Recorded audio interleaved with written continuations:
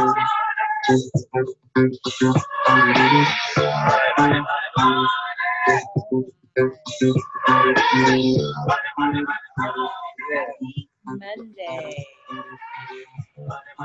Happy Monday in October.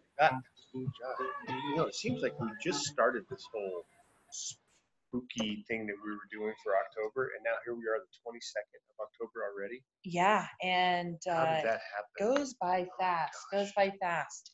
Yes, so we are at the end of October. How many of you are getting ready for Halloween, making Halloween plans, doing the Halloween costumes, all that kind Running of stuff? Running your kids to haunted houses. Haunted houses, yeah. Yes. So what do we got? What do we got down right now? We got Frightmare and 13th floor. Yes.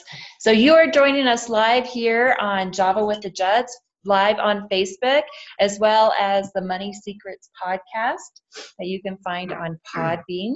Really glad to have you guys here. So we thought we'd talk about that really, really scary subject about just money in general. Like, how does it make you feel? Yeah, because money really, I mean, we're like, turn this into a Stephen King setting. Money's alive. Or at least we give it a personality. And sometimes when we talk money has an attitude, and it will go where it wants to go. Well, yes. Well, you have to understand go really ahead. I'll how let you go. You have to understand. Well, because I'm pretty fortunate in the fact that with Wine, Women, and Wealth, we spend a lot of time talking about money and that emotional piece of it, because money is emotional, mainly because we give money whatever personality we feel about it. So for some people, they're really okay with money and they have a good time with money and all that kind of stuff, and they contract more of it. But then there's those of us who are a little bit emotional about it and we have a hard time with it. So then the question is, how much time do you spend managing it?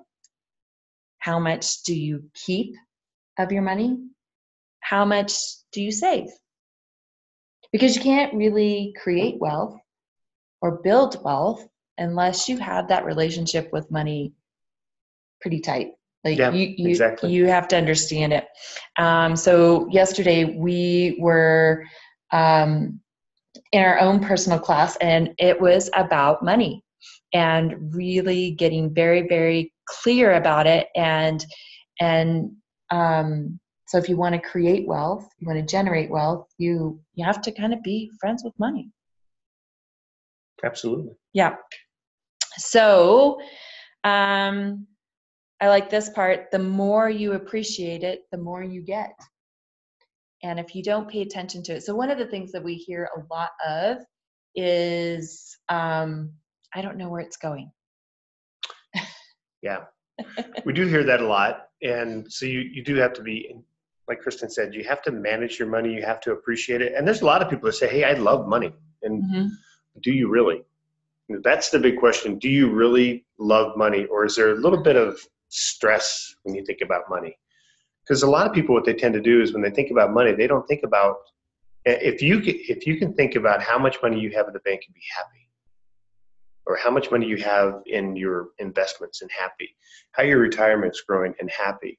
Most people tend to think, when they think money, they think bills. Yeah. And they think scarcity. Yeah. Like, oh my God, I need to make sure I want to get this, but I have to pay for that. So that type of feeling around money, it's not an attractant. Yeah. Yeah. So really, really getting very clear about how you feel about it and understand it, but then rewriting the story around it. Sometimes that story has been given to us at a very young age. Something we've grown up with, but understanding that where money is valued. So I've had actually people say that they hate it, that it's a necessary evil. They wish they didn't have to deal with it. And so if that's the case, why would money come around? Yeah, you don't want it. You're pushing it away. Yeah.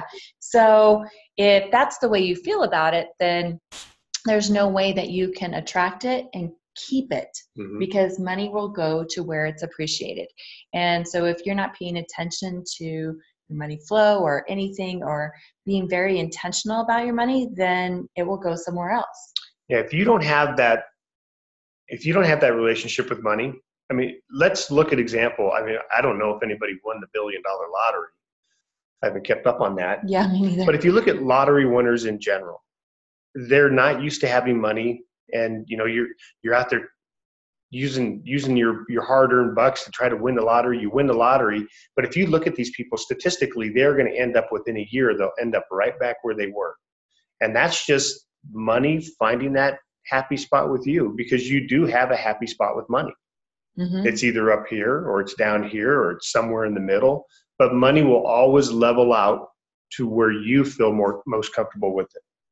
Yes. Always. I mean, that's proven. Yep.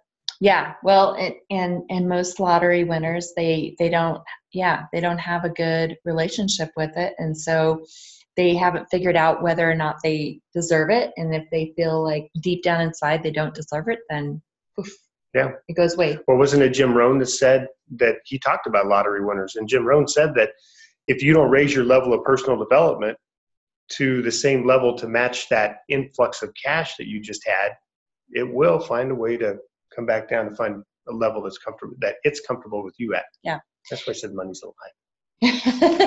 Yes. So being in that space. So the homework for today is to really kind of investigate and understand what kind of relationship do you want to have with money, and what does that look like? I think a lot of people would like to have more of it, would like to keep more of it. And so what kind of relationship, you have to kind of examine what kind of relationship you have with it today. And then what do you want it to be tomorrow and beyond? What you want it to be tomorrow and beyond. And also you have to know why you want it. Yeah.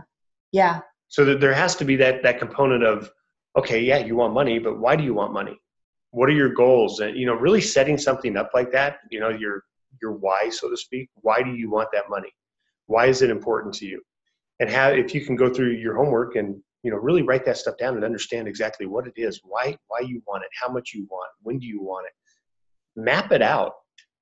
Yes. Because when you really, really just understand the actual reality is that money it's not good or bad. It's not good or evil. Yeah. It's not a necessary evil.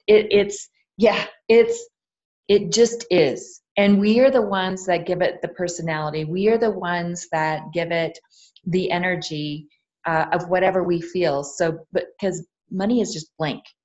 Mm-hmm. It's just good. That's a good point. It is just blank, and we are the ones that give it whatever. And so, understanding that piece that it's really all us. It's all in our head, and it is in our subconscious. And it takes a while to be very, very intentional over time to kind of break that, because we've been replaying some of these tapes for a really, really long time. And so you have to really break that piece of it.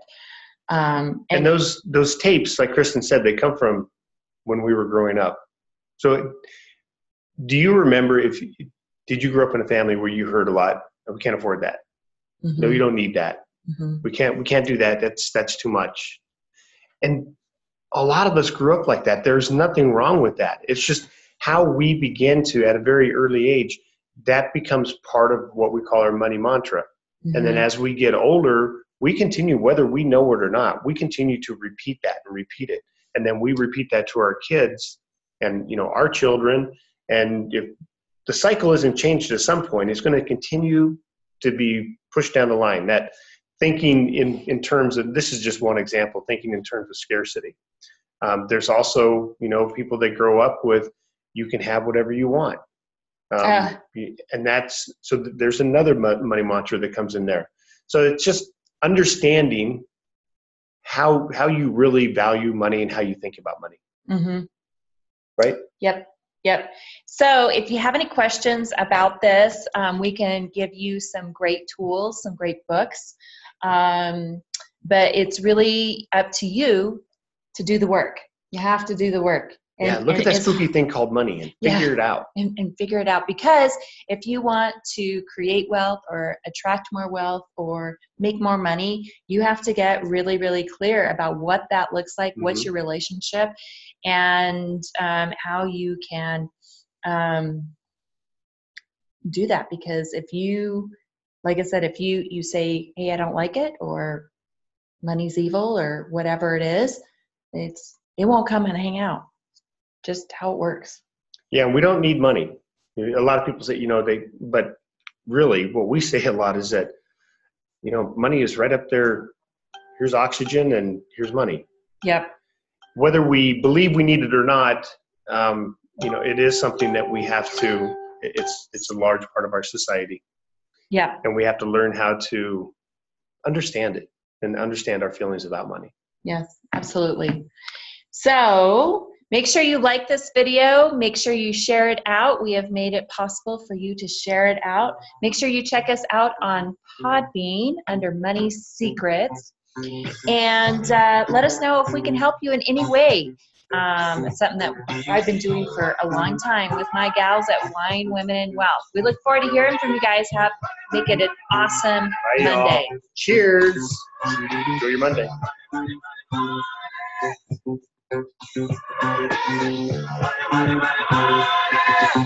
Big music finish. Yes.